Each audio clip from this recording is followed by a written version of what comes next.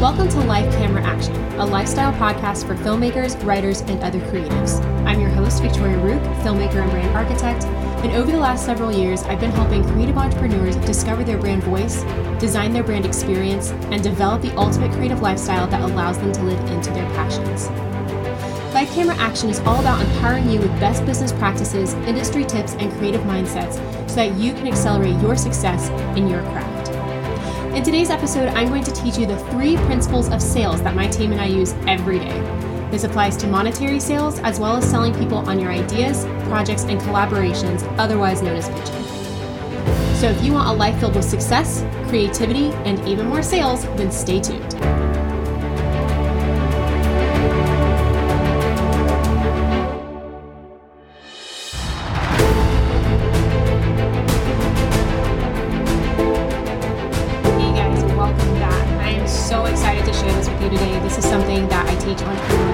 All the time, and it's something that we use every day too within our businesses, my team and I.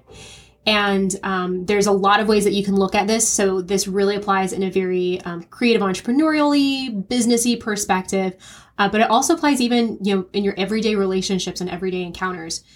So if you think about it, even if you're not in business, you sell people every day. You sell people on what restaurant to go to for food, what movie to see, what side of a current event you're on. You even sell your dog on when to sit, when you tell them to sit. So you engage in sales in lots of different ways every single day. And when you're a creative entrepreneur, you sell your paintings, your scripts, your inventions, etc. But you also sell by pitching.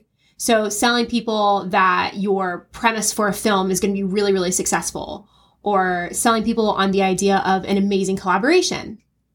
Another way to say it is that you're selling people to buy into your endeavors.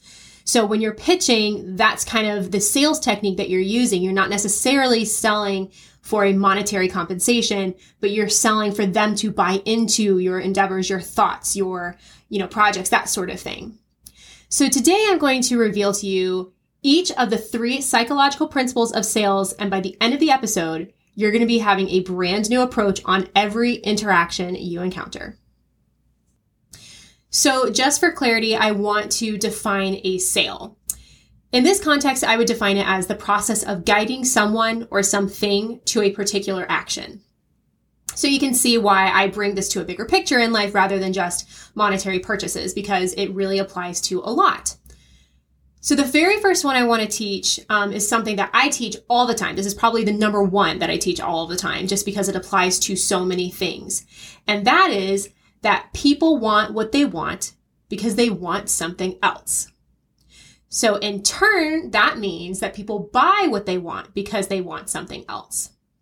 So for example, they don't want that painting for the painting itself. They want the peace and the tranquility that it evokes, or the status that it brings to have such a rare piece in their house. They don't want that house for just the house. They buy it for the school district that their kids will be in, or the lifestyle that it will bring them, or even, the backyard that they're going to cook out in every weekend and make all these amazing memories with their family. So there's always some underlying desire beneath the desire that they present. So how do you discover what that underlying desire is? So more often than not, you're typically able to look at what that presented desire is actually bringing them, because that typically will reveal what the core desire is. So if somebody tells you that they found this really amazing house and they're so excited about it, asking them questions along the line of, like, what are you so excited about? What's your favorite part? What are you looking most forward to when moving into that house? They might say something along the lines of, I just love that it's a gated neighborhood. I love that it's fully fenced in. I love that it's so nice and open and I can watch my kids play. So right then and there, you can see that most likely their underlying desire is something to do with security. They're really looking for a secure and stable home with a lot of safety factors added into it. So when you start looking at what the underlying desire is that someone presents to you, you're able to start making connections that they might not have even been able to articulate for themselves, and serve on an even deeper level, because you're looking, 5 steps ahead of them and seeing what they're really wanting and how that matches with what they're presenting on the surface of what they want. And the same thing goes for no's. So they don't say no to you because your product is too expensive. They say no because they don't see the value in them investing that money into it. They don't really see, what's in it for them. So even on the flip side, the desires that people present to you, and then you're seeing the underlying desires of what's driving that presented desire, it goes on the opposite side too. The no's aren't always on the surface level either. So if they say to you like, oh, that's like really expensive, it's not so much the money more often than not, as much as they don't see the value in it. They don't see what they're going to get from investing, a high amount of funds into your painting or product or projects, etc. And that brings us to the second principle: find the hidden questions. People rarely say exactly what they mean or feel. There are, of course, lots of reasons for this. Different cultures, different, fears of how that will make them look if they're truly transparent and honest, not wanting to offend people. And, going back to articulation, they might not know how to articulate what they're feeling. Being able to look for the hidden questions in a way supersedes anything that they present to you, because again, you're connecting with the underlying desires. So with the skill of hidden questions, I'm going to show you some examples that you'll very often run into, especially if you are in a business setting, and give you some examples of when they present you this question, what they're really asking. So first example is, well, how much does it cost? They're not really asking, more often than not, a number figure. They're asking really, can I comfortably afford you without sacrificing my current lifestyle? And that's different, because then you're able to answer things in a way of not just a number, but able to paint this picture for them of how they can comfortably integrate you and your services and your products or projects into their lifestyle without them having to make some huge sacrifice in order to bring it in. Very similar thing when people ask you, how much time will it take? So what they're really asking is, will this comfortably integrate into my existing lifestyle? A lot of people don't want to make the sacrifice for up-leveling their life or adding things into their life. They're very content with where they're at in those regards. And so you'll see a lot of the times those hidden questions do kind of fall into, can I just stay comfortable? That's really kind of what they're asking a lot of the times is, can I just be comfortable in my existing surroundings while bringing this in, whether it's, your movie, your painting, etc. What are your qualifications? What they're really asking is, why should I listen to you as opposed to anybody else? So you can tell them like, oh, I've been to Harvard and blah, blah, blah, blah.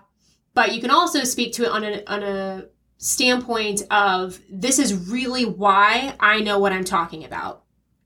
So again, more than just, in the example before where it's just more than just the figure of the number of how much it cost, they're really asking more, not just what do you have framed on your wall as far as degrees go, but really what makes you the expert in what you do? Why should I listen to you? Because as we know, there's so many markets that are saturated with people's opinions and thoughts, and it can be difficult to filter things out and break through that noise. And so a lot of the times that's what that question is lending to. What are the benefits? So can you actually guarantee me results, and are those results worth it? That's really what's going through their mind. When they're asking what the benefits are, yeah, they want a bullet point list of, what, if you do your services and stuff, what they can expect, so that there is clarity there. But even in those, they're really looking for, are there going to be real results from this? Is my investment of time and finances actually worth it? Like, do I see myself really benefiting from this? So this principle actually came to light for me when I was doing research on the question, does your mindset determine your success? That's a question that people ask a lot online when they're getting into mindsets and psychology and a lot of the times business. And they're really asking, as I was doing the research, I realized, I'm like, well, they're really asking, how do I ensure that my mindset will lead me to success? They don't really care what the answer is to, does your mindset actually determine your success? They just want to know, how do they make sure it does? And I actually have an episode that I've since then developed around that question in the queue. But when this occurred to me, that was when it really solidified that there are truly, in every question, there are hidden questions. And that's really different. because that's a different question. So it requires different answers, and those answers speak to a deeper desire via the hidden question. So instead of simply saying yes or no to, does your mindset determine your success, you're able to answer it on a deeper level, being like, okay, so what you're really asking is, how do you ensure that your mindset will lead you to success? All right, well, here's how. And then you're able, see how that's so different, like just a yes or a no, plain flat out answer versus this productive, like, here's a progressive way to make sure that your mind does lead you to success. Start listening to podcasts, reading books, and meditating, eating really healthy, and, fueling your body with great nutrients. That's really, really different. And so being able to hear those questions and look for those under the things that people present you allow you to be so much more successful with communication, sales, being able to get people to actually buy into your projects. It changes everything when you're able to listen with that ear. So that means when someone asks you something or challenges you on something, you can begin to investigate and see what hidden questions might be there. Once you think you found it, you can answer it in a really powerful way because you're answering the question they didn't even know they had. And as my dad would say, that's a Jedi mind trick. You're going to be able to blow people's minds and make sales and, really create connections that might not have been there before. You might even see that people have an epiphany when you answer that question because it will bring that up for them of, oh, wow, that is what I was asking. I didn't even realize that that's what I was looking for until you just brought that to light. And that's a pretty cool thing to do, I have to say. Finally, one of my favorite psychological principles in general, let alone in sales, is people lack permission. They don't feel like they have permission to step up and be a part of your movement. They don't feel like they have permission to change their life in an amazing way with your product. They don't feel like they have permission to authentically be themselves. This is something I see time and time again. No matter what business I was in, and I've owned multiple businesses, somewhere along the lines, it always turned into coaching, which I loved. Like, there's no complaints there. It really allowed me to get further insight, though, in what makes people tick. So why they are stuck where they get stuck and why certain tasks are a breeze while others took forever, regardless of the skill level. Putting the skill level aside, there were certain things that I would think would be really easy for an individual, and yet they just dragged their feet through it. And that was really fascinating to me. And it really came down to permission. And I think typically you'll see that the things that people excel at, that's where they have their permission to excel. And the places that people are stuck, those are the very places where the permission just stops for them. So backing up a little bit, what do I mean by permission? So if you have permission, it means that you have the green light to go for something, just really simply stated. That permission can come from yourself, your family, your friends, even society. And when you don't have that permission, you have the red light. We all have this, every single one of us. And this is something that I noticed held me back in my life until I began to work through it.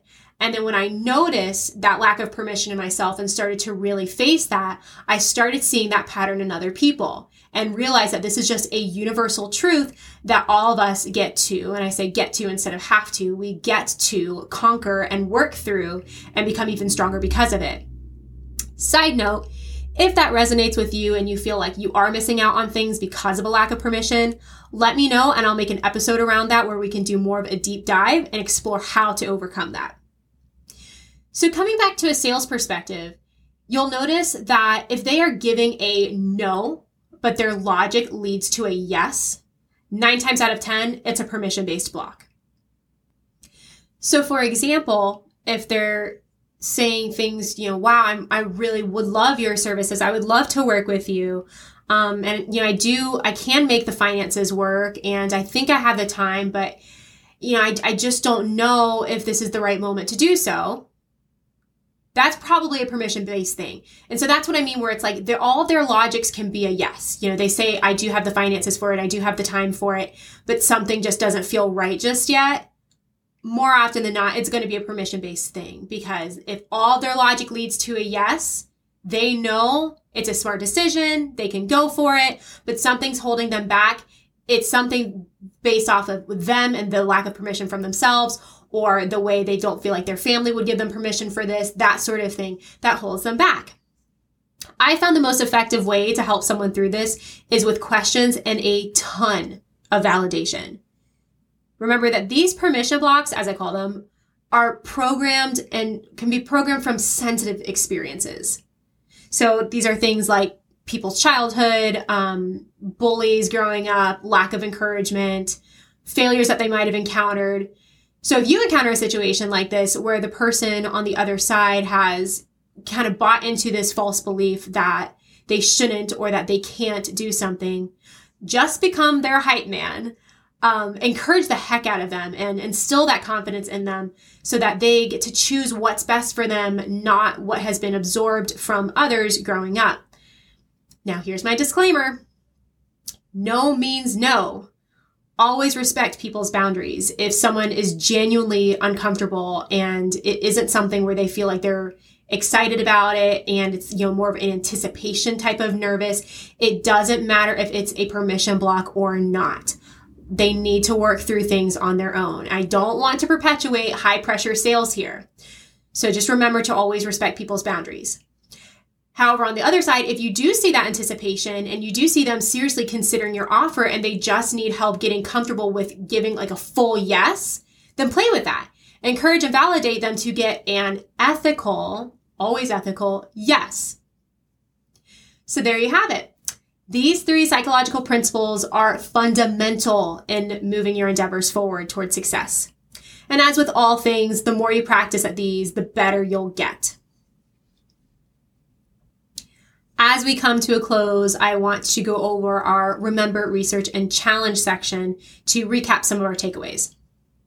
So remember, the most powerful psychological sales principles are: people want what they want because they want something else. Find the hidden questions, and the fact that people lack permission. Research. Before you make your next purchase, take a moment and identify what are some of the underlying desires that are driving that purchase decision. The next time you ask a question, stop and see what you're really asking. And the next time you feel like you can't or you shouldn't do something that you truly believe is actually a smart choice, see if there's a lack of permission that you're facing. Recognizing these will help you recognize them in others. And finally, challenge. Look for all 3 of these principles the next time you talk to someone. See what their true wants are, search for hidden questions, and explore if there are areas where they are lacking permission.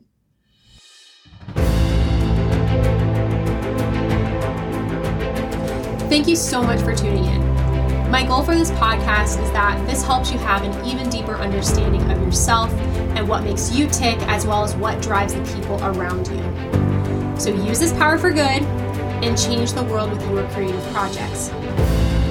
To stay connected, go ahead and like my Facebook page, Victoria Roop, and let me know how this helped you. If you have any questions or feedback, or if you would like to talk further about me working one-on-one with you, go ahead and message me there or schedule some time at victoriaroop.com. As always, as you build your empire, just remember you can lead a life of fear or you can lead a life of love. So allow every decision you make to be made in love. Thanks again for tuning in, and I'll see you next week.